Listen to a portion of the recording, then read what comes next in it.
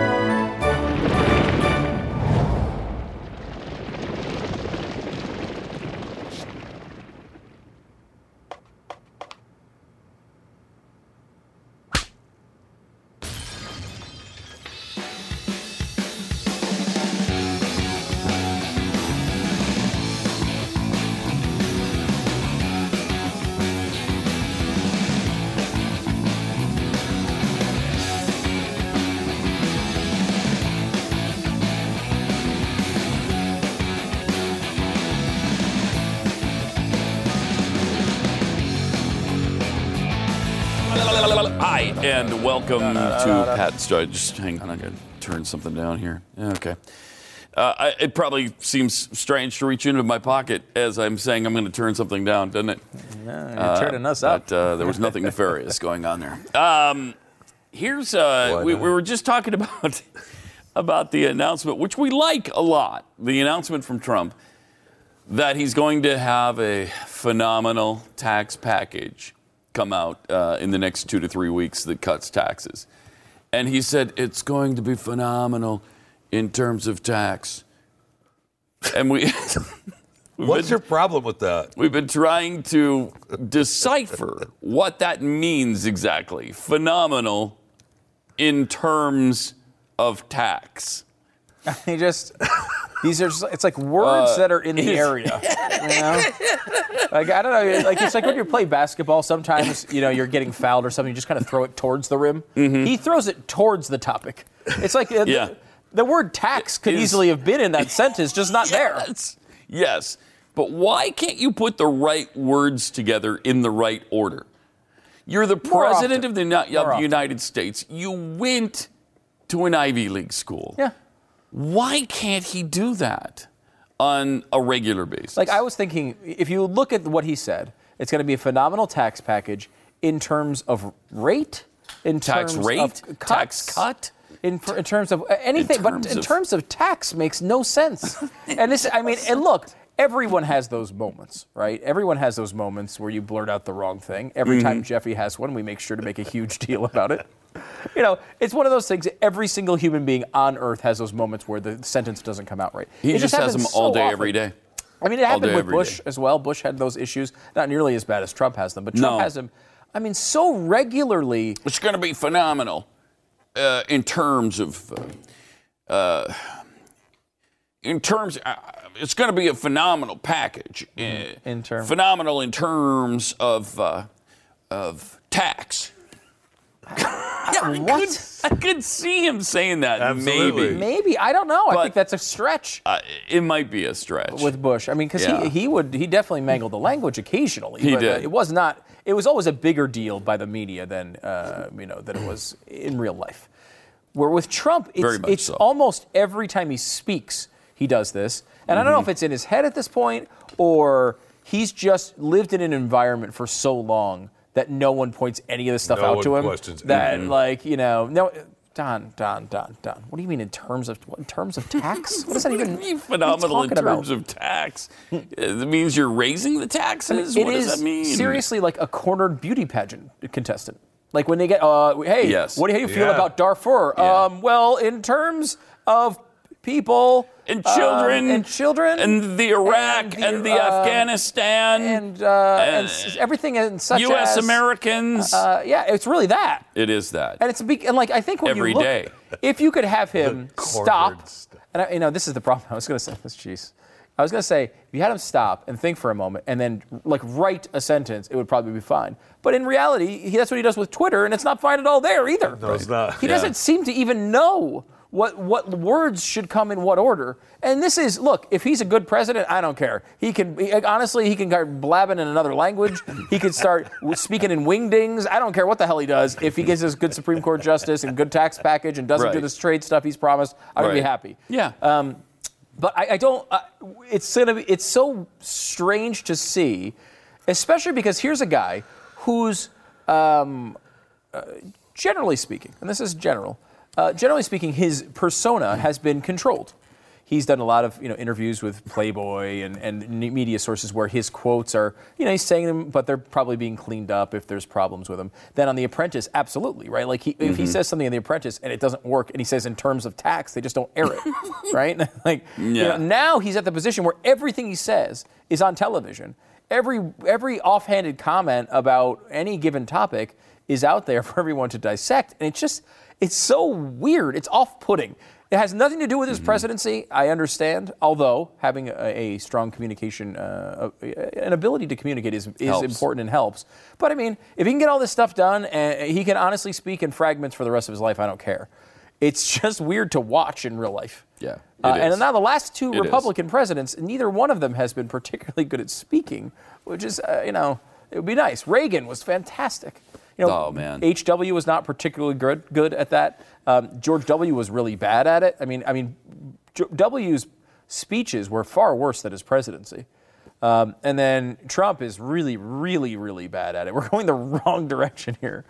I mean, you wish you'd go back to Reagan. Because, for example, Romney, while, I didn't love all of his policies, was smooth, but... He was well-spoken. He was very well-spoken, but stilted and a little...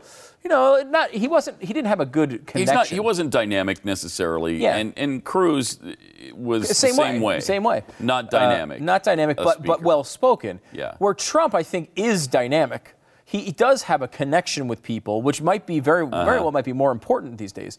But he doesn't have a good balance. I'd rather have a little bit less connection with people, a little bit more speaky languagey. I like that thing to kind of work its way in a little. Well, bit. in terms of tax, speech, in terms of talk, in terms of talk, I would like it to be better. Yes, it's rough. It does not. He does speak occasionally. I mean, forget the accent for a minute. If someone talked to you like that, you would think it was not their first language. Like he's in the area. Yes. Yeah. You kind of get what he's saying, but it's not like he's actually saying it in the proper language. It's like when you get a feedback on Facebook and the language is a little out of order and a little screwed up and bad syntax, and you think, okay, that's some Russian douche.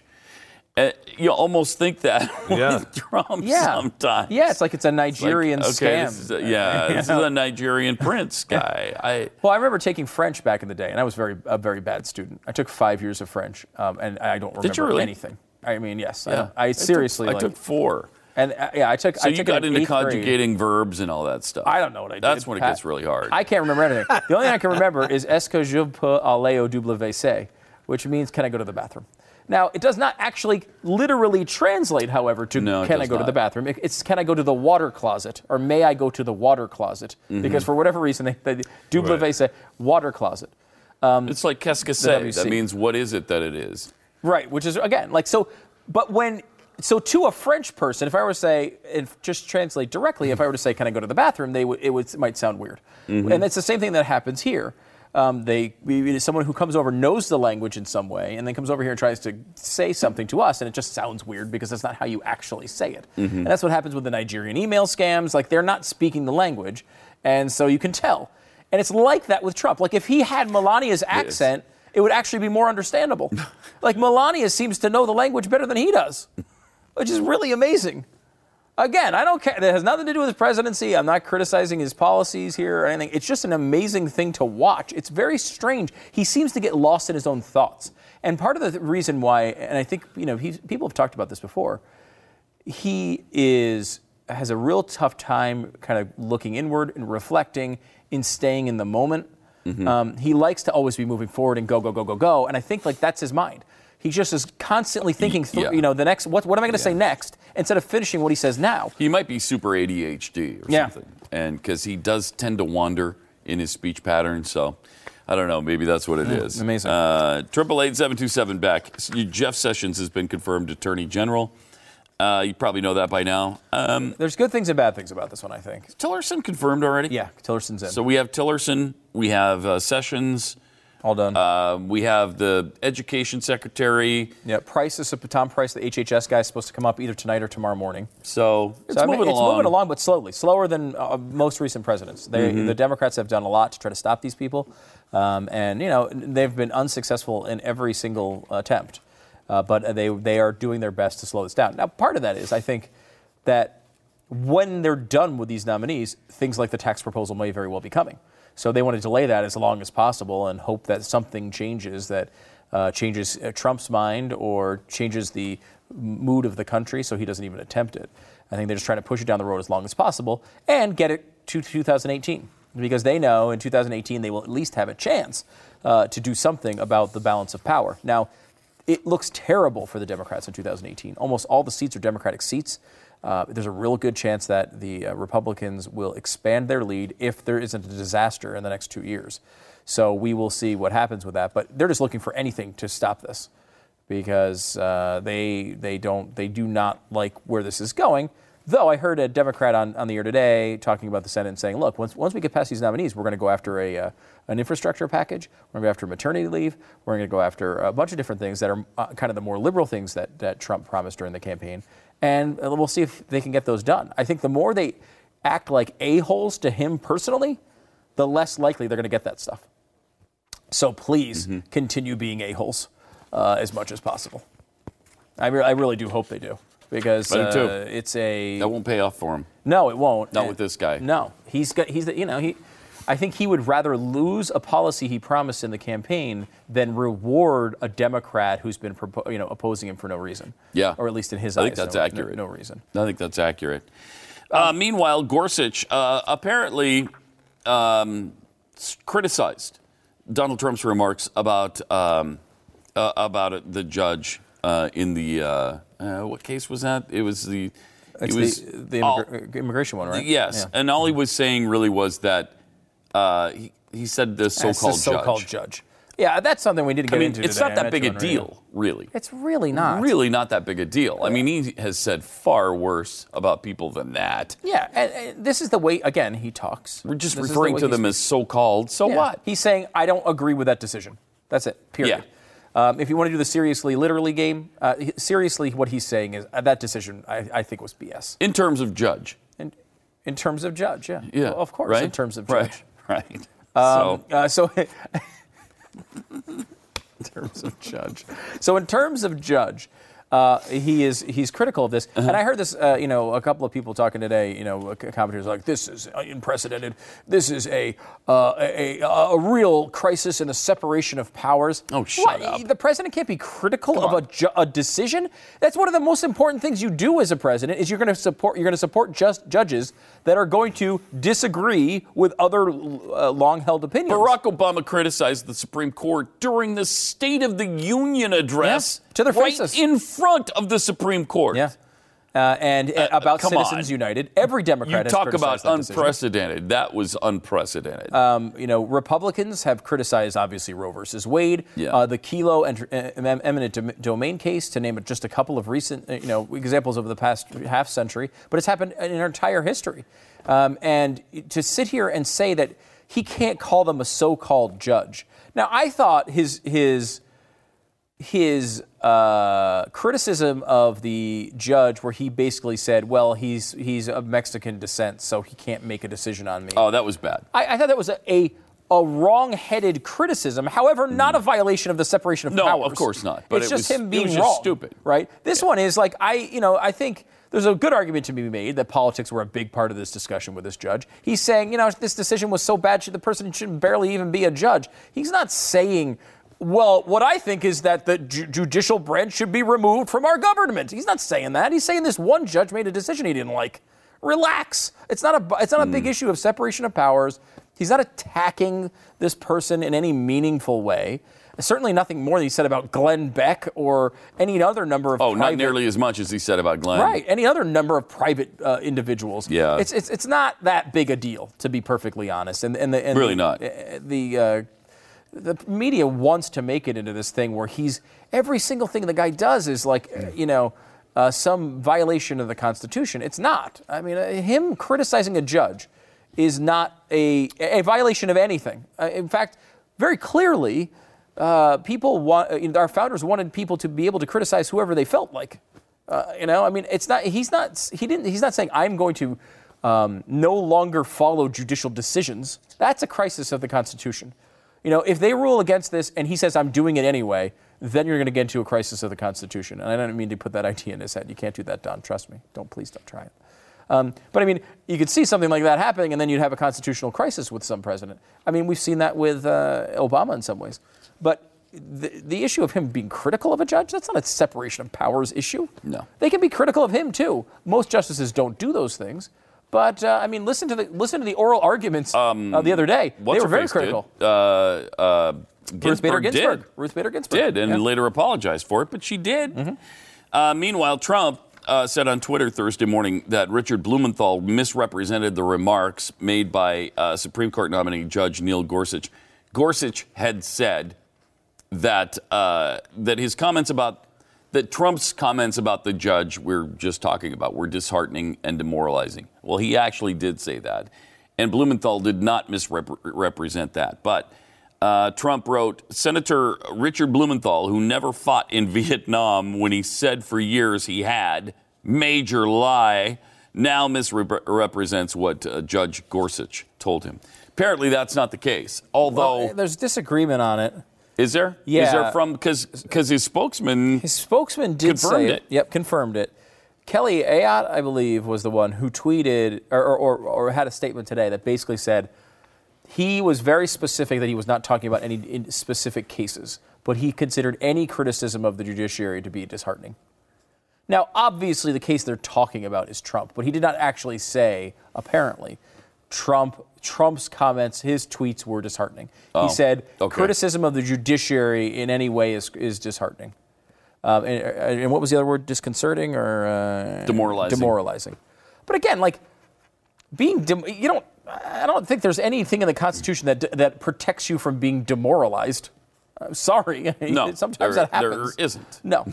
Sometimes or it disheartened. Or disheartened. Yeah, you can be both those things. Again, that's not that's very mild criticism. Stupid, yeah. If it is criticism at all from Gorsuch, and hopefully this does not piss Trump off. It seems like Trump understands what happened here. Hopefully, yeah. But I mean, you could see him flying off the handle. The bigger deal is, and it should be made into a bigger deal, is Richard Blumenthal lying about his Vietnam service. That's what I like more people to talk about, because that's incredible to me. Well, yeah. That's amazing. It was and it was kind of a big deal at the campaign, at the time. It was something we talked about it back then. Because Blumenthal's really bad. He got into a big fight on TV with Glenn at one point. Was that Fox? I think it was. I think it was Fox. I think so, yeah. And it was sort of a big deal for a couple of weeks in which they really had a battle. And that was when Blumenthal was going to try to run for. I think he was still. Was he Attorney General before this of Connecticut? I don't know. Before he ran for Senate, I think. Mm-hmm. And they had a real major disagreement on the air back in the day. Go watch the video. It's entertaining. So Blumenthal is obviously attempting to get this to look as bad as possible for Trump.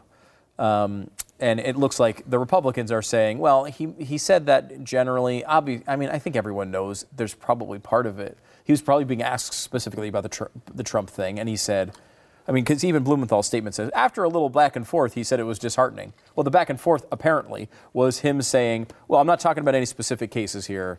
I'm not talking about any specifics, but any criticism of the judiciary is disheartening and demoralizing. I mean, like the judiciary should never be criticized? Which is, again, a BS standard. When did that begin? Is that constitutional as well? I don't know. No one shall ever say anything bad, a negative comment about the judiciary. I remember seeing that. And I think to defend Gorsuch he's not saying that, right? Right. What he's saying is it was demoralizing. He's not saying it was illegal. He's not saying it was the worst thing in the world that could ever be done. He's just saying, look, I was a little disheartened. I don't like my coworkers being criticized, but whatever. I think that's a fair thing. Like if someone were to say attack Pat, would you be disheartened? Demoralized? I would like, don't bust on Pat. He's a good guy. Obviously the opposite. If someone said something about Jeffy, I would say. I say any criticism of talk show hosts is disheartening and demoralizing. Really? So even ones you don't like or agree with? Yes. Wow. Well. No, okay, so there's some. Because I think you've disheartened yourself a few times this last year. You weren't supposed to remember that, because that is from a while ago. Yeah, and I will say this, just to be clear, Jeffy hosts a talk show on Blaze Radio Network. So anytime you're critical of Jeffy, but all criticism, any time we criticize criticism, you have to exclude Jeffy's criticism from that. Yeah, you know what I mean? I think that's true. In terms of Jeffy. In terms of Fatso. Yes, okay. Now I understand. So okay. I think the media, again, is all up in arms over this, and it's really not that big of a deal. I'm happy he's at least listening to the courts at this point. Because I was thinking about this the other day. Like, if let's just say this all comes down, goes all the way to Supreme Court, and they shoot it down and say he could not do this. Like, the typical politician thing to do would be like, wow, that's the wrong decision, and I'm very upset about it, but the court has spoken, right? Mm-hmm. An aggressive politician might say, well, you know what? if they do that, I'm going to pass something that's a little bit different. We're going to run it right back out up the system again, because I think it's that important. Right. Trump might just say, screw them. We're just going to do it anyway. Stop us. And how do you stop him? I mean, he's the president of the United States. They could have ruling after ruling after ruling, hold him in contempt all you want. He might just keep doing it. It's going to be interesting to see if anything like that develops. I would not be surprised if it did. And that's scary, because you've got a constitutional crisis then. Then you have a crisis. So we'll see. Yeah. In terms of the Constitution, in terms of constitutionality, in terms of documents. Yeah. In terms of founding documents. In terms of cursive. In terms of self-reliance, we've recommended for a really good long time now. In terms of food. In terms of food and self-reliance and in terms of preparedness. My Patriot Supply, really good food at a really good price. And it lasts for a really long time, like 25 years. Yeah, 25 years. I mean, you might say, well, okay, got some food. It's going to last for 25 years. That's great. But think about it in this in terms of... Yes. Think about it in terms of brain for a moment. In terms of brain? In terms of brain. Okay. It's going to be off your plate. It's going to be off. You're not going to be thinking about it anymore. You're going to take care of 25 years of concerns here with one $99 purchase. It's awesome. And that is what I really like. Because insurance can run, obviously, hundreds of dollars a month, maybe thousands. For food, you get one $99 purchase. You don't have to think about it. You just have to think. You put it in a place in a closet, in a pantry somewhere, and you don't have to think about it for 25 years. Yet you have it if you need it. And what I love about these deals is you can get kind of creative with them. If you got a family of 4, and you buy the 4 weeks supply for $99, that's breakfast, lunch, and dinner for your family of 4. For a week each. Each person gets a week's worth of food, which gets you through almost everything that comes up. Yeah, because by then FEMA's in the area, right? And you can. I'll depend on them. In terms of the government, maybe rely on them to be around at that time. At least in the disasters we know of, that's been the case here in America. Or at least, the stores might open, and you'll be able to go buy stuff again, and maybe the food chain kicks itself back into gear. Yeah. You need to have a basic protection, though, and you can do that with My Patriot Supply really easily for $99. 888-411-5290 is the number, or preparewiththeblaze.com. It's 888-411-5290, or preparewiththeblaze.com.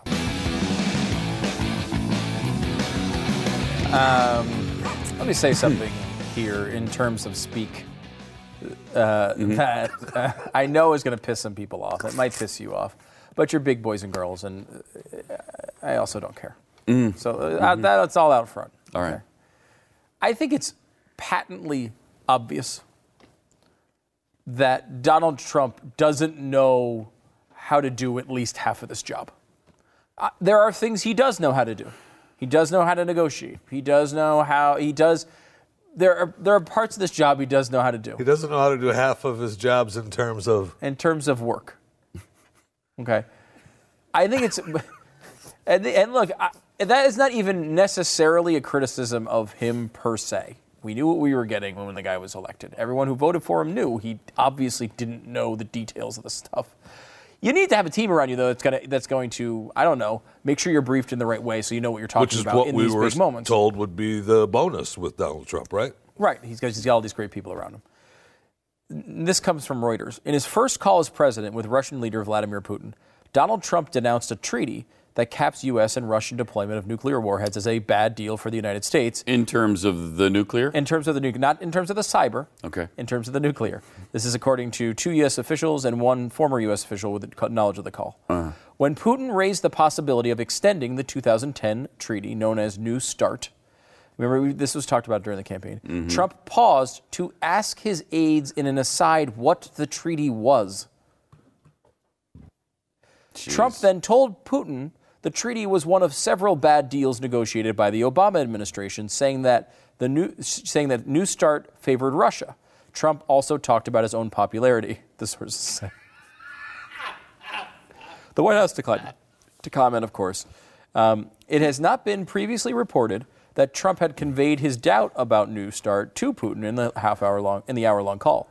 New START gives both countries until February 2018 to reduce their deployed strategic nuclear warheads to no more than 1,550, the lowest level in decades. It also limits deployed land and submarine-based missiles and nuclear-capable bombers. During a debate in the 2016 presidential election, Trump said Russia had outsmarted the United States with the treaty, which he called Start Up. That's not the name of it. He asserted incorrectly that it allowed Russia to continue to produce nuclear warheads. Was he thinking of the Rolling Stones song, Start Me Up? No, maybe. He might have been thinking of that. In terms of notes? In terms of notes or songs, yeah. Okay.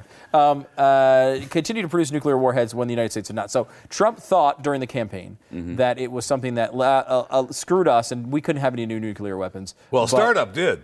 First of all, well, Startup what the hell you're talking about, but Startup did. That's a good point. Okay. So that he thought it meant Russia could keep building them and we can't. Okay. The truth is, we could. It supposedly says that, and you never know if you're going to believe Russia in these things, but that we're both limited at the same amount. Okay, that's what the treaty says. But I don't necessarily. It doesn't even bother me all that much. He didn't know in a debate what this thing was. Although, it should. START it stands for the Strategic Arms Reduction Treaty. That's why it's called START. So to put up after it shows you don't know anything about what START is. Oh, it's a reduction treaty up. I don't know. The Strategic Arms Reduction Treaty up. Maybe he meant it in terms of word up. Making sense. Start up. He's just slang. Yo. It's possible. Maybe. But the fact that he did not know what it was when he was doing a call with Vladimir Putin is really bad. I mean, it's really bad. Not knowing it in a debate. Look, really the guy bad. comes from a different world. He's now president, and he knows this call. It's not like Vlad just called him on his cell. Right, he knows the call's coming up. Why wasn't he briefed, or why didn't he accept the briefing to be able to speak at some, not unbelievable detail, but in general, like, how are you saying, wait a minute, hold on, let me check at what that thing is, that word that you just used. What is it? I mean, that's not... It's one thing saying I'm going to have to get back to you on the details of that treaty. Yeah, but what he should say there, right, is... look, I'm very interested in talking to you and discussing it. There's some details of that plan that I think are important for us to reviewing all of our treaties. We're reviewing all of our treaties, and I would definitely like to get back with you on that. Yeah. I mean, you don't need to go. But his reflex action when someone mentions an agreement is to say it's a bad deal if someone else negotiated it. And his premise for that action is, I'm better than everyone else, therefore, if I negotiated it, it would be better. He doesn't even know what it is. He doesn't even know what the topic is. He just assumes he could out-negotiate everyone, which, okay, maybe he can, But I mean, when you're going onto a call with another world leader, you need to at least be prepared with the basic topics that might come up. And New START is an obvious one. It's frightening. Yeah, I mean, it's frightening. Yeah. 888-727-BECK. More Pat and Stu coming up in a second. It's frightening in terms of... In terms of fear. In terms of fear.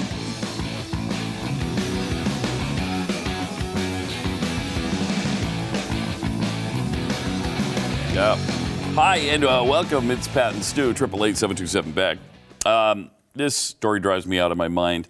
Principal at a progressive Manhattan private school told parents in an email last week that the Trump presidency is more troubling than Vietnam, the assassination of Martin Luther King Jr., Watergate, and September 11th. But other than that, it's not troubling at all. No. More troubling than any of those things? I mean, if you're a parent at that school, don't you want this guy gone? Like, his judgment is obviously so bad that you don't want him around your kids. Though, I mean, you have the right to say these things. You just don't have the right to say them around my kids. Especially when I'm paying you $46,000 a year. Tuition. Holy crap. That's like Harvard. That's a Harvard education. Yes. $46,000 a year. Good gosh. $46,000 to send your kid to a private school? Wow, that's a lot of money. Oof. I like this. Elsewhere in the lengthy letter, he acknowledged the theoretical need to avoid political bias in a school environment. One in my position must be scrupulous in avoiding partisanship. Wait, what? What? In terms then of... how do you call the Trump presidency the most troubling thing virtually of all time? There are matters that transcend political diversity. Oh my gosh. I see. Mm-hmm. And this is one of them. Yeah, I mean, that's obviously amazing. Man. Though, if you have a really easy recourse there, which is not easy, I guess, but don't give them $46,000 to go to that school. That's exactly right. You're right. I mean, you wonder if you could ever get yourself into a position in which the principal of a school that you set your kids to was saying things like that, especially if you did it by choice. This is not a public school where the person's nuts. This is a private school you're actually paying for, and probably 95% of the people who went there actually were fine with that analysis. Right? I mean, like... That's probably... Even in New York. I mean, it was probably... Yeah, you're probably right. Probably right. So they probably got like 2 complaints. Yeah, jeez. They must have gotten some. Look, it's new. yes, 9/11, and sure, Watergate, and yes... Vietnam, of course, where 56,000 American troops died. Right, but not MLK. Not MLK. That's much worse. Well, okay. Okay. Mm-hmm. Plus, I will tell you this. We did not charge enough for tuition at my school. That's another little lesson I learned from that. Right?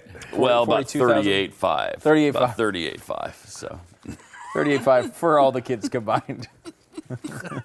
I'm not even sure it would have added up to that, all combined. Yeah, no, it's private school can be it can be pricey. Tad pricey. A little pricey. It can. You know, and there's a school in the area that is pretty big, and it costs, I think, $15,000, and I thought that was a lot. $46,000. And that's a common private school price, right? Between about like $15,000 a year, 9 and 14. Now, that is not a common public school price or private school price in Manhattan. It is right. I mean, in Manhattan, it's probably $30,000 is the cheapest one, right? I mean, down here, you can definitely do much less than $46,000 or even $30,000. Yeah. $10,000, $15,000 per student is probably around. I mean, I think there's some that are more expensive than that. I know several. There are. You can get into these price ranges with only the very top level schools. And then, but the average private school, which is still, of course, better than the public school by a large margin, $10,000, $15,000 a year probably. I mean, and that's still a lot of cash. It's a lot. I mean, that used to be... Especially if you have more than one kid. Yeah. It can start adding up pretty fast. It sure can. Yes, it can. All right, 888-727-BECK. Apparently... Israel is now indestructible because Chuck Norris is on their side. Chuck Norris is a supporter. And in a funny interaction that will probably piss off a lot of people, Israeli Prime Minister Benjamin Netanyahu declared Israel indestructible after meeting with film star Chuck Norris. Yeah, listen, Israel is strong, but it's indestructible now. I think we can tell our security team to leave. We don't need them anymore. That's funny. Yeah, that's funny. That's funny. I was like, who's that going to piss off? Probably somebody. Probably yes, somebody will. out there that'll it get will pissed piss off off somebody. It's infuriating.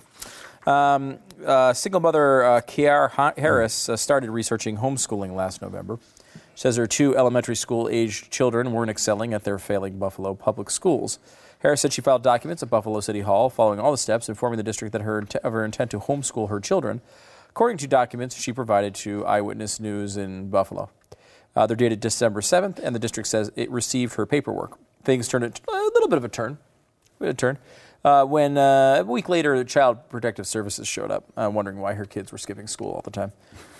Thinking everything was fine, Harris said she went on with her homeschooling, but then less than a month later, she was confronted again by CPS workers.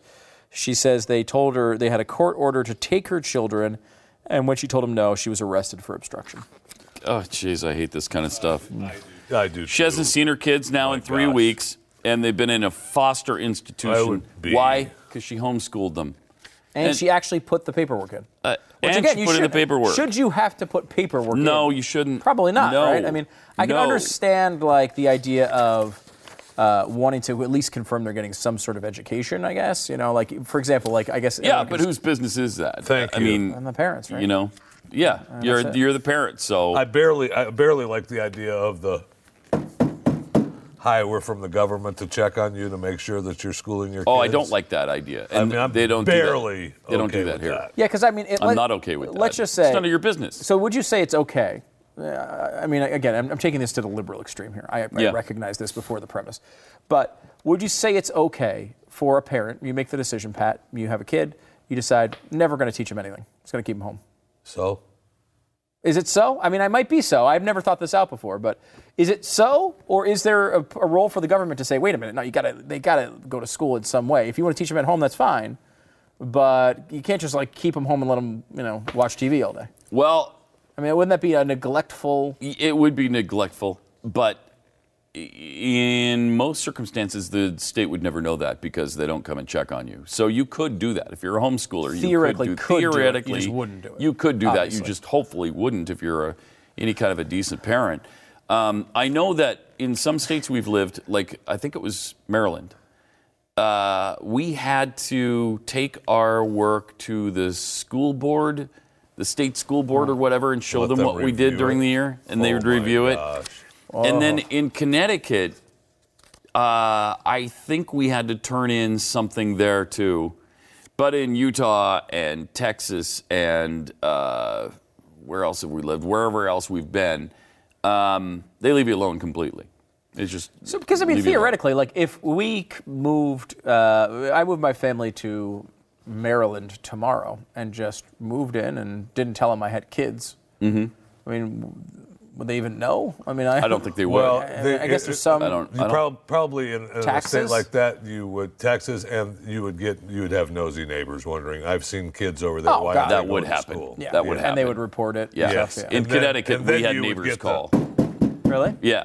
Police showed up at the door when I was at work, and Jackie answered the door, and it's a police officer because they saw the kids outside, and they were on a break during homeschool. And first of all, I don't give a crap what they were. The neighbors called the freaking police on my wife and said they're not bringing their kids to school. Yeah. And so they showed up, and Jackie and Jackie answered the door, and the kids are, doing school inside. And he took a look inside, and he said, "You're homeschoolers, aren't you?" She said, "Yes." "Okay, sorry, ma'am, to bother you," and he left. So it turned out no big deal, but yeah, I think somebody would narc on you, absolutely, man. Absolutely. In Maryland, narc on you. That's interesting, though. I mean, because I don't know what I honestly, because I obviously want to educate my children. I've never really put any thought into this, but like, is it required? No. Like, to educate them? Yeah. Is there I don't think so. Obviously, in some states it is, but is there is there a federal? There's not a federal. No, and requirement? in Texas, I don't think you'd be hassled at all. No. I don't think it would be. Because when it comes down to it, the point is that if you wanted to, get a job, get your high school diploma, go to college or whatever, you have to fill out the proper paperwork. So without any kind of schooling, it's not going to happen. Well, without any kind of schooling, your kids aren't going to get into nowhere further education. That's for sure. So if you don't school them at all, they're not going to go very far in life. That would be a really horrible thing to do to your kids. And maybe if somebody reported you, CPS would do something about it. Because there's obviously truancy laws, right? And regulations that require kids to go to school. I know in some states it's definitely true. I'm wondering if it's not really a federal thing, though, right? No, it's not. No, it's states. I'm fine with the states doing it, obviously, if they do, rather than the federal government. I just don't know because I guess you could theoretically have a situation, because I think we're looking at people who are upstanding citizens, and we're thinking about it, well, they're going to homeschool their kids, and we should trust them. Mm-hmm. There's that situation, of course, where you could be a neglectful parent and just never let you're staying home, go get me a beer. And that could be a situation where... And you say that like that's a problem, Stu. I mean, I did say it looking in your direction. I'll say they're your kids. If I want them to get me a beer, they can get me a beer. Damn it. I don't. Okay. All right. He's a good guy. But I'm just telling you. Right, I'm just saying you're right. It wouldn't, but it's not our place, right? I mean, seriously. Mm-hmm. So what if I want to leave my kids home? Mm-hmm.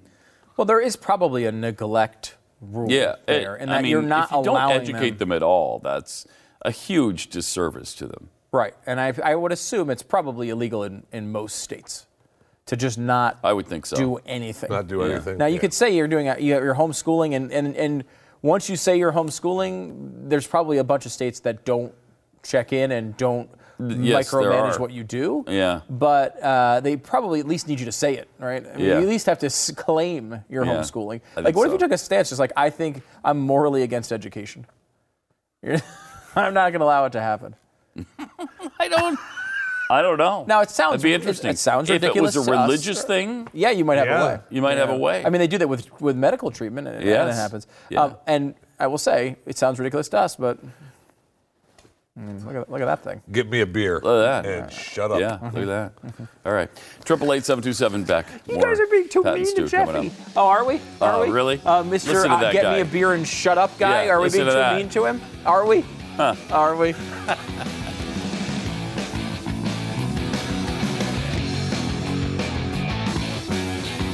There are some stories that Jeffy found and felt like sharing with us, so we don't have to talk anymore. Oh, come on. Really? What do you mean? I'm sorry. I thought that our mics were off. Go ahead. Okay, a new study of European anti-fascist protesters. Okay. All right? They did a quick study. They wanted to find out who the people were. Sure. Some are suspected of violent crimes, left-leaning demonstrations. We found that 92% of those out protesting, the anti-fascist protesters, are still living with mom. They're still living with mom and dad. Wow. Still living 92%? Still share their home with their parents. Did you say 92%? That's so special. I did. Wow. I did. Yeah, it was 92%. Yeah. Wow. That's a high number. Yeah, That's a high number. It's a high number. That is. So, I don't know. Maybe we'll kick your kids out. Let them actually try to, get a job and find a way to feed themselves. They might. Mm-hmm. They might not have time to protest. But, 84% are male, 72% are 18 to 29, 90% are single, 34% unemployed. I mean, that's a high rate. That's a high rate. Mm-hmm. That is a definite high rate. I mean, without jobs, people are going to protest. We talked a little bit about that yesterday as well. I mean, with the addition of robots doing work that humans normally do, and then humans are going to be without work. Mm-hmm. I mean, something's got to be done with the humans, right? Do we pile them in send them off into a boat and hope they live? I mean, we got to do something. Yeah, I don't think it's that. I don't think it's send them off into a boat and hope they live. I mean, got to do something. I was going to go with the documentary The Matrix, which came up with a really good way of handling this problem, which is you're able to you farm and harvest these people for their energy. There you go. And in their minds, everything's perfect in their lives. Take the blue pill. Yeah. Eventually, that did go away, and it was no longer perfect. But right. That's look. I don't know. There are days where I'm like, which pill do I need to take to just make it all go away? Yeah, there certainly are days like that. Mm-hmm. Like every day. Anyway, today, and speaking of days, today.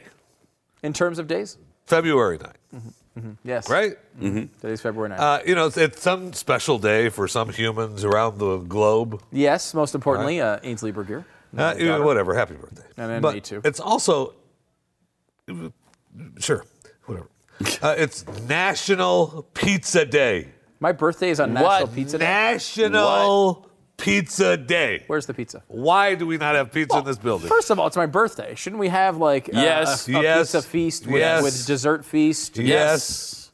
And then second of all, it's Pizza Day, which is just... Yes. Okay. I think I've got you on these. And you're what, 41 today? Which 41. requires, I think that's the 41 is the pizza anniversary. Yes. It is? It's your pizza anniversary, yeah. Yes, it is. So if you and Lisa had been married 41 years, it would be your pizza anniversary today. Most of my anniversaries have involved pizza, which is probably why I won't have too many more of them. It said here, Americans consume 23 pounds of pizza per person each year. I got to be clear of that. Easy. No, I think I cleared that. Over that. I think I cleared that. I like pizza a lot. I always think, like, if you had Desert Island, you're only going to get one food delivered. You can only have one food that's going to come in, and you're going to eat the same food for the rest of your life. I don't know, though. That's a tough one. Yeah, I don't think it'd be food. I don't think so There's either, no man. food that clears that because you'd eventually get sick of everything. Yeah. But to me, if I had to pick one, I think it might be pizza. Because you could Really? just eat the bread one day. You could just eat the cheese. It's a I mean, you could variable- break it up. Yeah, and it's also good hot, good cold. Yeah. And I can deal with plain cheese. If I had to pick one, I can deal with plain cheese. I'm fine with that. Where other things, I feel like. Like pizza to me is a whole food group. Okay, sure. No problem. Yeah. Like a lot of other meals are like it's just the meal. This Would is like you go back to eating meat, though? Because, I mean, pepperoni is the most popular pizza. Yeah. Well, no, I don't know. It's new for you. No, thank you. Not on that one. I like cheese. I got cheese. I like peppers and onions. I'm a big peppers and onions fan.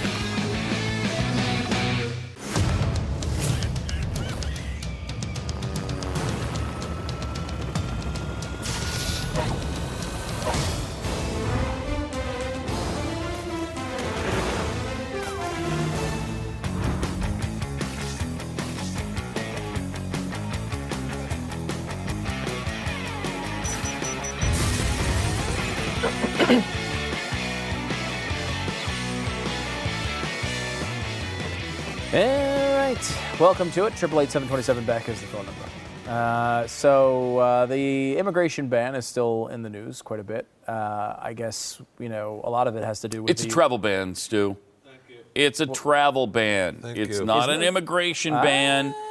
It's a ban on travel, certain travel from certain places. Immigration. I see what you're trying to do. Well, first of all, they also say it's not a ban now. Yeah, so right. It's not even a travel ban. Yeah. And some of it is as they like to say, a pause, right? Uh-huh. I think it's 3 months for.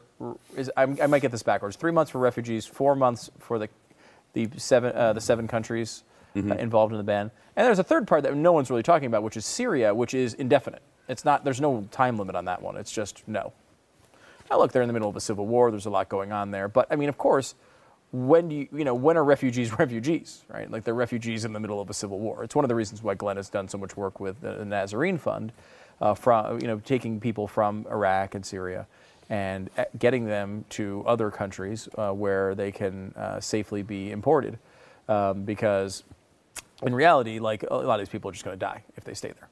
So it's it's something that I think charitable organizations have been working hard on, and that's Franklin Graham's organization has done a lot of work with that, and he, as a supporter of Trump's, has even come out and said, look, I don't think government should be doing this, but we need to be doing it.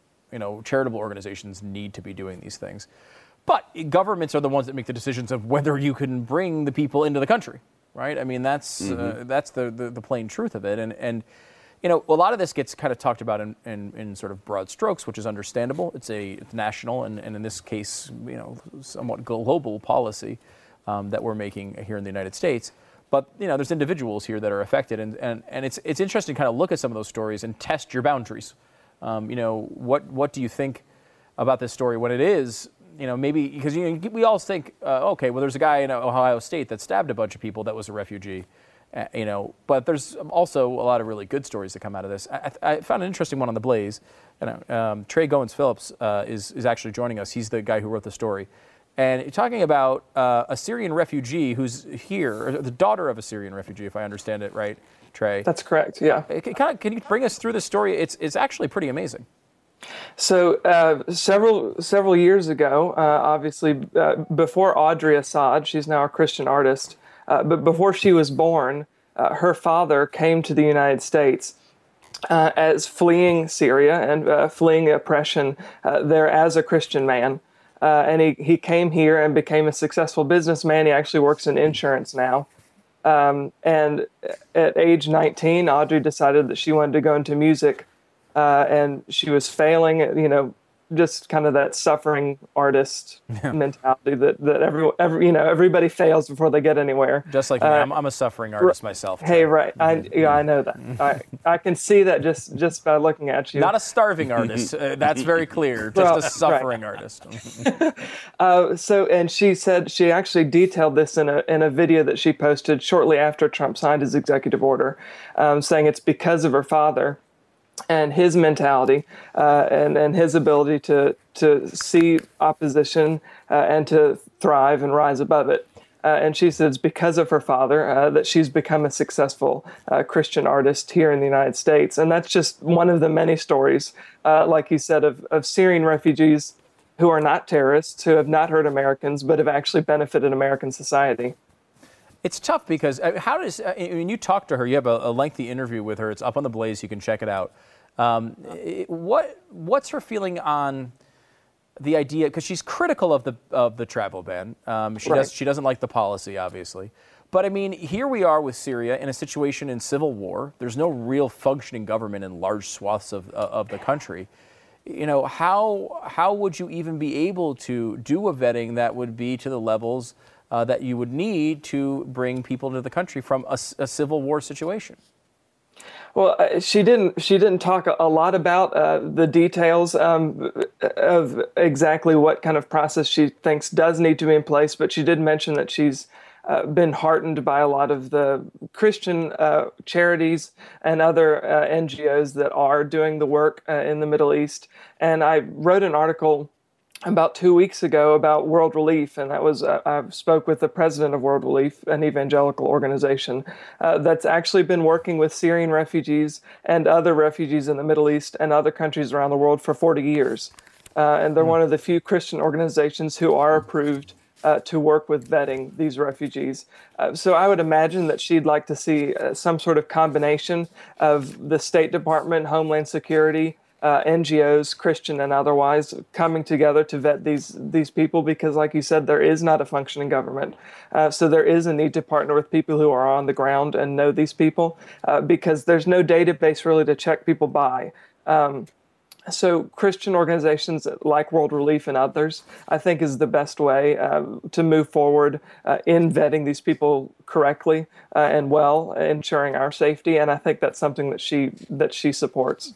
It's interesting because, you look at, it's really not a partisan issue. With the exception of 1 year of the Obama administration, we were essentially importing 0 refugees from Syria anyway. I think it was something like 20 or 30 per year. Not 30,000, but 20 or 30. So effectively, there were no refugees coming from Syria for most of the Obama administration as well. And that's understandable. It's a civil war area, but you've talked to a lot of these groups. You've seen these examples. It really does energize a country if you can properly vet and get people like this into your country because they're so excited about the freedom. They're so excited about the ability to practice their own religion in peace that they really do add a lot to the fabric of your country.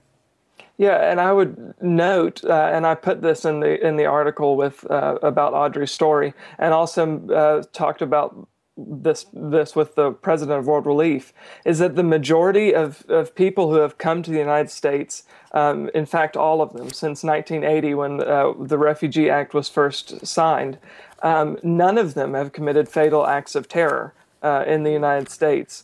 Though they have been violent and there have been sure. horrible atrocities, and I'm not discounting those.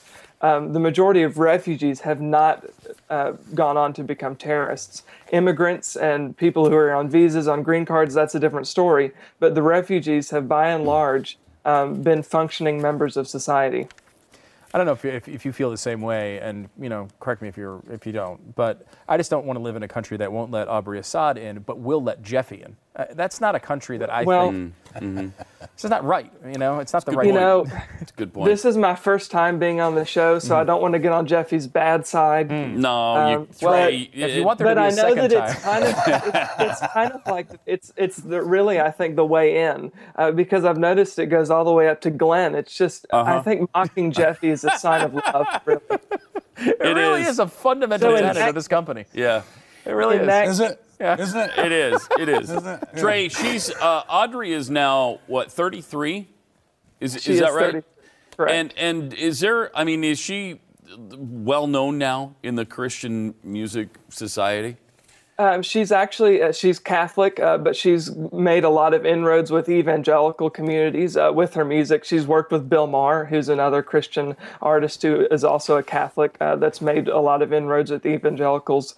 Like I noted in my article, she's taken a lot of old hymns and kind of breathed new life into them and made them sound like modern songs. And she's also written her own songs that have kind of done the reverse. They sound like they've been around for 40, 50, 60, 100 years. So she's really broken through. It's kind of a lot of her music is organic, piano driven. And so she's broken through as a popular Christian artist, I would say probably in the last 5, 6, or 7 years. That's great. Very cool. Trey Goins-Phillips, the article is up on the Blaze right now. It's a really interesting read. It's something different than you're seeing in a lot of sources right now. And Trey, thanks for coming on the program. And just a quick note that if the price to get in next time is making fun of Jeffy, so you just have to think of that for the next time you come over. Well, I'll just tell you now that I love Jeffy, and I mean all of Jeffy. Okay, all of Jeffy. Okay, I think that qualifies. All right. That qualifies perfectly. Thanks, Trey. Thanks, Trey. Thanks for coming on, man. Thank you so much for having me. All right. That's right. It is one of those things that gets lost in the middle of this because there are a lot of problems with illegal immigration. There are a lot of problems with screening refugees. That's all really legitimate. It's not something that you need to downplay. However, the dumb thing that Democrats always say, we're a country of immigrants. They mean it as a lie. They want to throw you off the scent. The truth, though, is the immigrants actually do add a lot to our society. I always think of it as like, we're kind of like the country is built sort of like an all-star team in that all the other countries had the people there and they lived there and they did what they did. We took all the people who were ballsy enough to get on boats and come across a giant ocean where they weren't sure they're going to fall off the edge of the planet or not. And they had balls like that. They came over here and they wanted to do something different. They were so energetic and different than the rest of the world because we put together a real cool mix of people coming from all over the place in situations where they put themselves in danger to get here. So when they got here, they really wanted to make sure it freaking worked. An awful lot of people who tried to come here fell off the edge of the globe and were eaten by sea monsters. So they sacrificed a lot to get here. I mean, we always say sacrificed a lot. We've said this many times, Pat. The society that could be set up at the bottom of the sea belly, the belly of the sea serpents that ate those immigrants would be amazing. We lost so many good ones there. Right? Yeah, it would. We talked about that many times. I will say this: this is a hard one because we all want safety, we all want security, we don't want to take a chance, frankly, right now. Yep. And you're taking a huge chance by allowing refugees from Syria because we know for a fact that ISIS is sending people to these countries. And it's our lowest percentage play. Yes. Of all refugees, it's our lowest percentage play. Yes. And I think that's why it's been targeted by the Trump administration. Right. If you're going to pick one country to do it indefinitely, it's going to be Syria. You understand not only that. can you understand it, you might even agree with it. However, then you hear a story like this, and it's like, well, okay, yeah, I know, but I know a policy like this, and one of the things that I think is understated in the executive order is the idea that there can be exceptions. Now, I don't know off the top of my head if that exists with Syria or not. However, it does exist with the 7 countries, the other 6 countries in that group, in which if there's someone specific, we've talked about it for athletes and other things, where you can actually make an exception. They can go in there and say, okay, this is a special circumstance. And, hopefully someone who's properly vetted fits into that, There have been times, though, that I have said stop all immigration from Iraq, Afghanistan, Syria, Yemen, Saudi Arabia. If they're coming from the Middle East, they're not coming. Period. There are moments where you can understand that. I understand it, and I've agreed with it. Sure. I don't.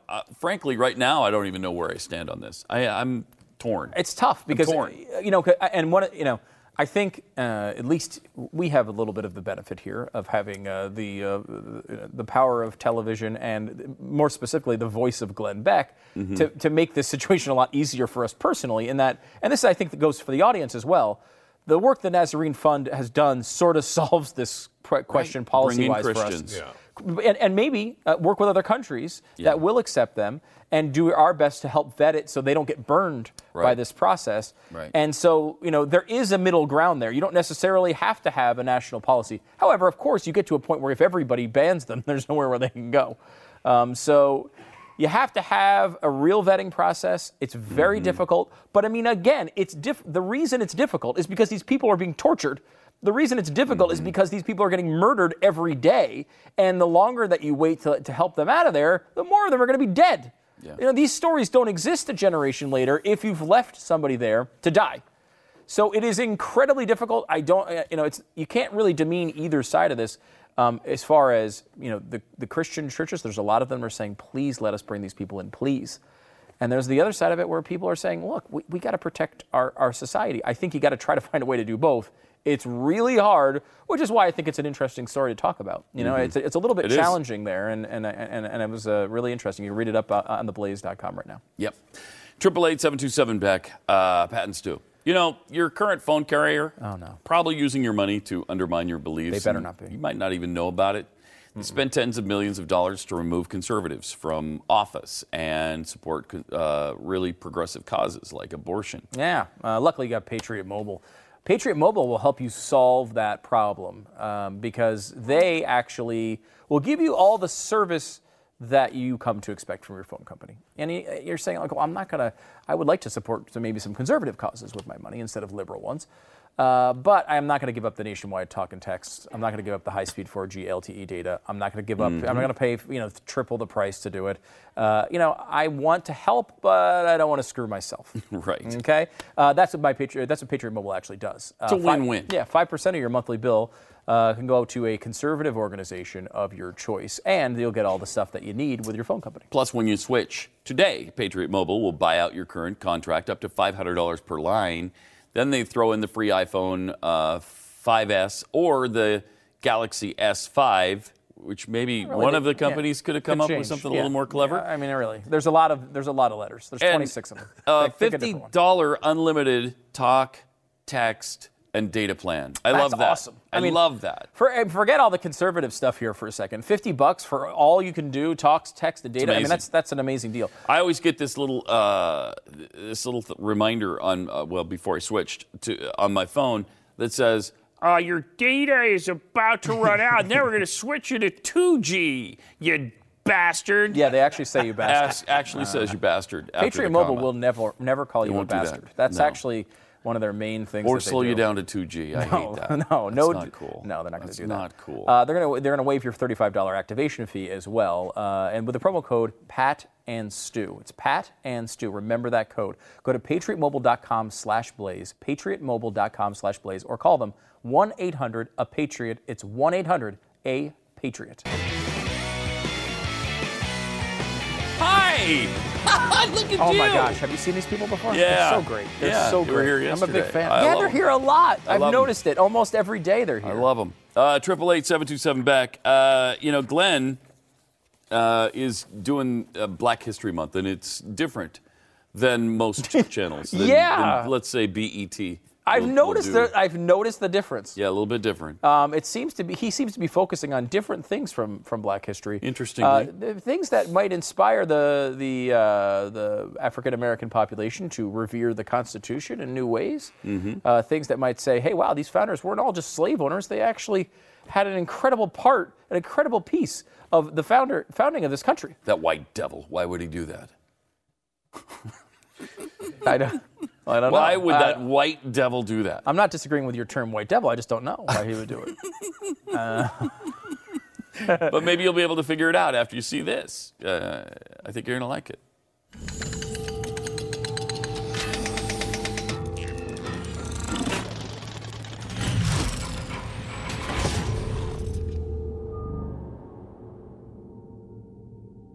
1864, 1865, the latter part of the Civil War. We're going to go back a little bit to the first part of the Civil War and start showing some black heroes, because we said in the last program what was happening at the time, the 24 civil rights laws that were passed by Abraham Lincoln, Republicans in Congress, etc. I want to go back to something that happened in May of 1862. It happened in the Confederacy. It happened in the South. It happened with a number of blacks in the South that were on board this ship. This is a Confederate ship. It's called the Planter. And the general on that ship is General Ripley. He is a Confederate general on that ship. Now, he's the head of those forces. He's got a number of these, and his crew is black. This is the crew off the Planter. This is a Confederate ship. Confederate ship. They're not volunteers. Oh, they're not volunteers. No, yes. no. We're talking black slaves here. Okay. And so you have Robert Smalls and the crew here. And Robert Smalls is the key to this story. So Gilmore goes ashore, and while he's ashore in a meeting, they have worked out a plan to escape. And so he's ashore in the meeting, and they take over the ship, and they sail the ship back out of the harbor. Now, they have to go by 6 Confederate posts to get out into the ocean to be free. And so as they do, they're kind of obviously black, and there's not a black captain on any ship in the Confederacy. So Robert Smalls, and strong Christian guy, prayed a lot, and it just really, it's a good story. And so Robert Smalls puts on General Gilmore's uniform, cap, hat, and as he goes by the forts, he turns his back to him, he's got his hair, and he's talking over his shoulder to him. He actually goes under the guns of Fort Sumter. Going out. Cow. Yeah, exactly. And they had to blow whistle codes, and he had to know the codes, and he had to give the codes to the different forts as they were passing. So he impersonates the general, and his crew is just scared to death. But it's better to die trying to be free than to live in slavery. Holy cow. And so they're on their way out, and they finally get out in the open sea. Well, Union's out there blockading the harbor. So now they have to make sure they know that they are black. Oh, now the problem is the Union cranks their guns up, they're lining them up, and Robert Smalls gets the surrender flag up in time because they're just about to fire off on him, and he gets the surrender flag up. They get to the Union guys, and he says, "I have a present for Uncle Abe," and it's a ship. I want to give the ship to Uncle Abe. So he got to go meet the president, got taken to Washington, D.C., et cetera. And there is this, now this is Robert Smalls later in life. We'll talk about him a little later in life. But right here, this is a newspaper from October of 1862. Talking about this event? Talking about this event, because it has a special honor, and they're giving the special honor, the city intelligence, they're giving the special honor to Robert Smalls. They're giving him a gold medal. And all the blacks in the city have gotten together to honor him. And they're holding this at the church of a guy named Henry Highland Garnett. This is a newspaper from where? This is I think from it's a New Nassau? York. I think it's a New York newspaper, isn't it? Okay. And this is not an American, I mean, this is not a white organization giving him the medal. Oh, no. The blacks have gotten together. These are blacks in the North who know that the Civil War is being fought for the freedom of all blacks everywhere. And so what happens is it's being held in the church of this man right here. And this is Henry Highland Garnett. Now, we'll talk about him a little more later. Presbyterian, that's right. And so Henry Highland Garnett's got it, and they give him a gold medal. He comes up and tells a story, and it's thunderous ovations, and people just thrilled with what happens. So now they take the ship, the Planter, and they make it into a Union vessel. So as a Union vessel, Robert Smalls goes back on as the pilot on this Union vessel. Well, he's got a Union officer there. They go into battle, and in the battle, the Confederacy opens up on this ship. Oh, I bet they do. They open up on the ship. Yeah. And the white captain is scared to death and says, "Run up the flag of surrender." Robert Smalls says, "Oh, no. No. It is a standing order in the Confederacy that any black that is taken captive will be killed on the spot. Blacks are not allowed to surrender. They will be killed on the spot. I am not surrendering. And so Robert Smalls took control of the ship, and in taking control of the ship, won the battle. Well, he gets back to shore. Union General says, you're now the captain of the ship. You run it. It's yours. And so he ran that ship through the rest of the war. Now, what happens is after the war, he becomes a congressman. So Robert Smalls is a U.S. congressman. What state? South Carolina. And Robert Smalls is also a major general in the Army, in the South Carolina Militia, National Guard, whatever you want to call it. And we're told there wasn't a black general until the 1950s and 1960s. Because Woodrow Wilson resegregated. Mm-hmm. And he wiped out black history. Yes. That book he did in 1902, The History of the American People. Heroes like that. Yes. And so Robert Smalls, That's a movie? That is a great That is a book. killer movie. Killer. I mean, just the suspense that goes with that, it is so good. Killer. So that's 1862, but you have this stuff going in the Civil War. The movie Glory, is part of that. We've already shown a lot of the artifacts out of the Massachusetts 54th. So now you're getting to the end of the Civil War. We looked in the last program about the re-election of Lincoln, and after that point in time, they come to the 13th Amendment to abolish slavery. So Congress passes that.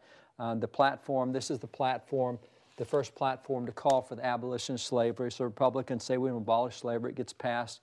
And they passed this in February of 1865. And at that point in February of 1865, the Republican members of the House of Representatives said, we need to commemorate this. And what did they do? They said, we need to have a church service in the House of Representatives. So the Sunday following the vote, they asked Henry Highland Garnett, this guy, to come preach. The church that gave him the medal. Church that gave the medal. He is now pastoring 15th Street Presbyterian Church in Washington, D.C. And by the way, he was born a slave, escaped to freedom, good pastor, actually lost a leg in an athletic accident, so he actually is one-legged on crutches, etc. Now, this is the address. He becomes the first black man ever to speak in the Congress. Republicans invited him to be there. They were in attendance. He's the first black man to officially speak in Congress. I have seen this book in the vault for I don't know how long, and I had no idea what it was. That's him. It's a memorial discourse by Reverend Henry Highland Garnett, delivered in the hall of the House of Representatives, Washington, D.C., on Sabbath, February 12, 1865. So this is two things. This is not only an upheaval of what we think of Congress and Republicans and everything else, and also blacks, but it's also an upheaval of the separation of church and state. Oh, yeah. They have a church service in Congress. I'm going to tell you something. Don't let anybody else know. Oh, I know that. Church service in Congress got started December the 4th of 1800 with Thomas Jefferson facilitating church in the Capitol. And he wrote a beautiful letter about how great it is to have that building used by so many different faiths. And he had 8 years where he attended church at the Capitol. So now here we are 65 years later, we're still having church inside the U.S. Capitol every Sunday. And there were actually 4 churches that met inside the Capitol on Sunday, so they used a lot of rooms. So this is the first black man to address Congress in history. Who's ever heard of Henry Highland Garnett? We have nothing about him today. This is a huge momentous event. First man to ever speak in front of Congress that was black? Wow. And it was a sermon, and by the way, it's a 2-hour sermon that he gave, and he brought his church choir with him. And the choir was there rocking and rolling up front. I mean, it was a great service. To see that. And, yeah, it would have been really fun. And what's the point of that sermon? You know, he's so politically incorrect. He says, if Jefferson were here, he would be rejoicing with us today that the end of slavery. Jefferson, he's the racist guy, right? You know, this is how little blacks knew the history of Jefferson better than we know it today. You know, just little. That's why we did the book, The Jefferson Lies. I mean, it was about all the lies we've been told. What do you do with history like this? What do you do with Frederick Douglass praising Thomas Jefferson? Yeah, exactly. You erase it. But as long as this is why David and I are working on the vault and expanding the vault. In the next 12 months, we're beginning to really work on Independence USA and work on the library to be able to preserve all of these documents and then teach these documents and teach them to people who are, quite honestly, hostile because they have not been taught it. But you don't have to take our word for it. That's right. You just, as David just said, what do you do with this then? You have to deny that this is in existence. You have to deny this story to be able to continue the progressive tale from the early 1900s that this didn't happen, that these people didn't exist. And it did.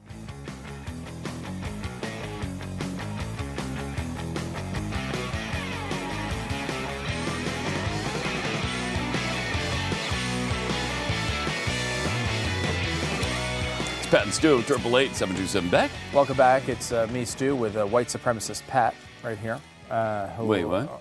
No. You know, I see what you did with this. What did I do? This video. You have some big problem with a black person speaking their mind. No, I don't. You have a big problem with a show that, you know, informs white people what they need to know about how to act in society because they're all freaking, you know, awful. And so you bring up this, you sent this video, you said, hey, we should do this Netflix Dear White People thing. Maybe the white people should learn some stuff, you know? Thank you. See, Jeffy's on my side, which shows I'm on the wrong side. Here is the new, bizarre series apparently coming from Netflix called Dear White People. Dear White People, here's a list of acceptable Halloween costumes. Pirate, slutty nurse, any of our first 43 presidents. Top of the list of unacceptable costumes, me.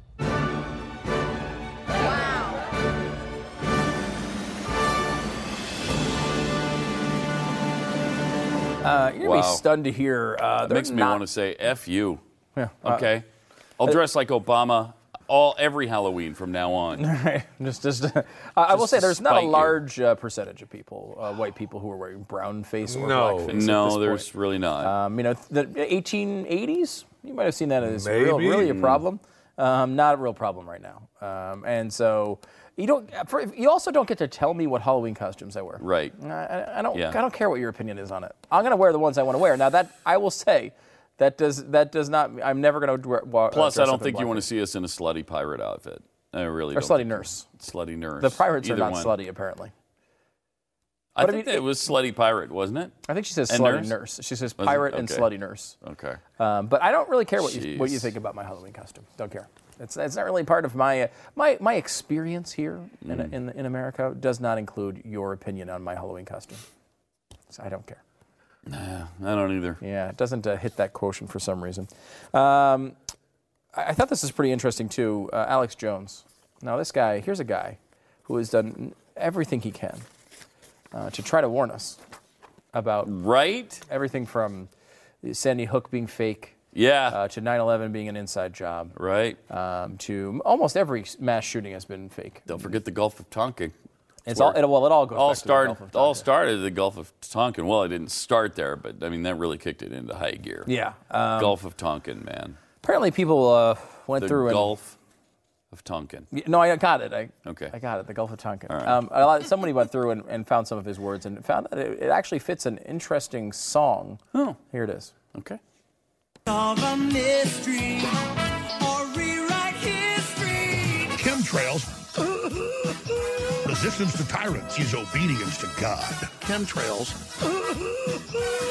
Gay bomb. Yep, that's it. Chemtrails. They got stuff that'll turn the freaking frogs gay. Then again you say, freaking God's gay. Gay bomb. It's a gay bomb, baby. Chemtrails. That's it. Is chemtrails still a thing? I think it is a thing. Is that still a thing? Chemtrails, well, obviously with him. Are they still poisoning us from the air? Yes. Have you just been complaining the last 3 or 4 days that everyone in this building and town and county and state has been sick? Well, is that chemtrails? Yes. Is it chemtrails? But chemtrails have been going on for much longer than this past week. And they're finally catching up. They're building enough poison up. A little known fact about Jeffy, because a lot of people know, hey, Jeffy, that that big guy. Yeah. You know, and they The might say, fatso on the set. you know, the guy who says spoons and 18 all the time. That guy. Also, not just a tad, not a dash of conspiracy theorist, but a big old, oops, the lid fell off as I was pouring some into the whatever. the meal. Whatever. Jeffy is, I will say that Jeffy, left to his own devices, is Alex Jones. If he didn't work here. Yes, you're right. Now, he would be a better broadcaster. So right. He would be a better broadcaster than Alex Jones. There's no doubt about that. But he would go down many of these same roads. I would love to. Would you? Oh, you listen to a lot of Art Bell over the years. I did. Yeah. Given chemtrails, would you be into chemtrails? Am I into them? No, I'm not into them. I want them to cease. No, I mean, do you buy into the conspiracy of chemtrails? That they're killing us or whatever the deal is? Yes. And like he's playing it up, but there's a part of him. There is a legitimate part of it. Same with the Clintons, right? The Clinton 104 dead or whatever. There's a part of it that he might say it's only been 70. You know, there's about 30 on that list. Yeah, I mean everybody tries to tack on. You know, somebody dies and they try to tack it on to Clinton. Right. I mean, right. Come on now. You would believe all these things if we just put you in a room for the rest of your life with just the internet, by the end of it, you walk out Alex Jones. Absolutely no doubt about it. Absolutely no doubt about it. Looking like him, sounding like him. Well, you already look like him. He already does, so he's already most of the way there. You'd have to, I don't know, like have some real throat surgery to ruin your voice enough to sound like him. And then the brain would go there. Like, you know, the path would be, you'd get to Alex Jones. You know what? I've seen your hernia. Yeah. You would be doing Charlie Sheen's hernia monologues very soon. I mean, right? Right. I thought so. All right, 888-727 Beck is the number. Back You with do more. think there's a chance, though, that we haven't been to the moon, don't you? I mean, a chance at least. Do I think it's possible that we were hoodwinked? Yes. Absolutely. And when you say possible, that could indicate 1%, or it could indicate 75%. Give us a percentage What's on the percentage? I can't give you a hard number. Why not? Give us a soft number. Right now, off the top of my head, we'll say 50-50. Oh, I'm impressed he knows a number as high as 50. I almost said it. That's pretty good. 18. 18. All right, 888-727-BECK. More Pat and Stu's coming up. You might think 18 is not that high, but it's actually the highest number he knows. Yeah, it's pretty high for him. It's really high for Jeff. It's basically 100%.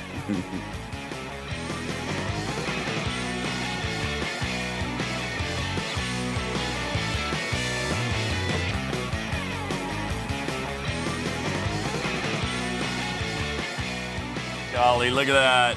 It's some little pumpkin's birthday today. Guys, I'm on a diet. I It's can't. your birthday. It's my birthday. Okay. It's Stu's birthday today. He turns not 40, but 41. 41. Right? Yes. Wow. And 41 today. Appears to be the God-sent flavor of red velvet.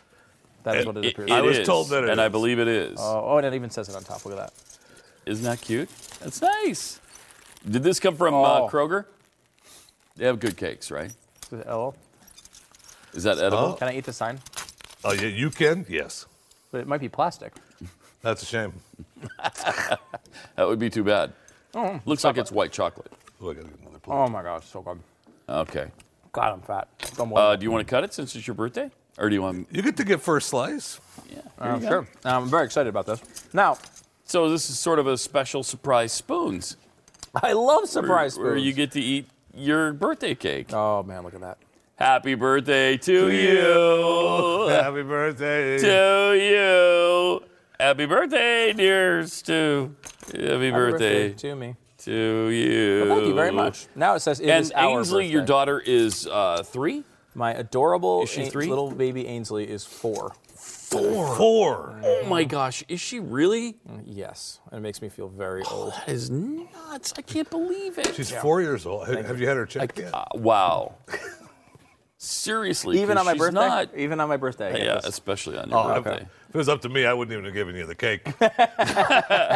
Here, want a piece? Sure. How about this? Let's, as we're stuffing our faces, let's take a break. Or not take a break, but take a moment to watch this new trailer a movie. This movie, it caught my eye, and I sent it along so we'd pull the trailer because this is from you? It stars Matt Damon. Horrible. This is The Wall or whatever? It does not look good. It is But, I not. mean, it is a weird time to release a movie about a wall, is it not? It's about, I guess, the Great Wall. For Trump haters, it's a weird time. It is, especially for Matt Damon, who is one of them, right? Yeah. Now, maybe the whole movie comes out, you know what? The wall didn't work. We all got killed by aliens or whatever the hell's going on in this thing. It looks like a disaster. It looks bad. But here it is, The Great Wall with Matt Damon. We're going to eat some cake. Mm-hmm. We get We have traveled thousands of miles in search of a weapon more powerful than we have ever known.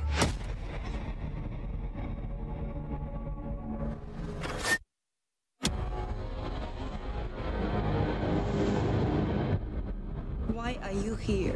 We came to trade. You lie. You are thieves.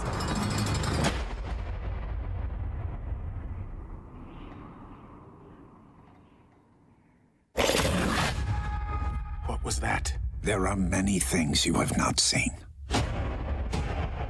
The Great Wall is the only barrier keeping the world safe.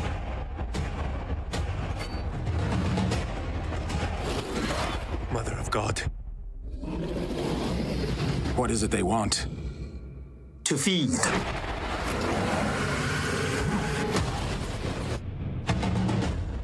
They've trained all their lives for this war. Let me fight with you.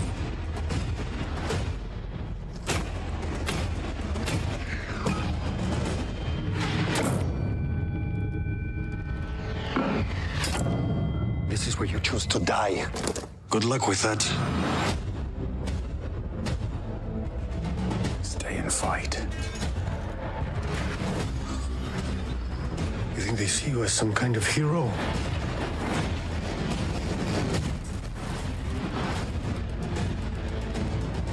I fought for greed and gods. This is the first war I've seen. Worth fighting.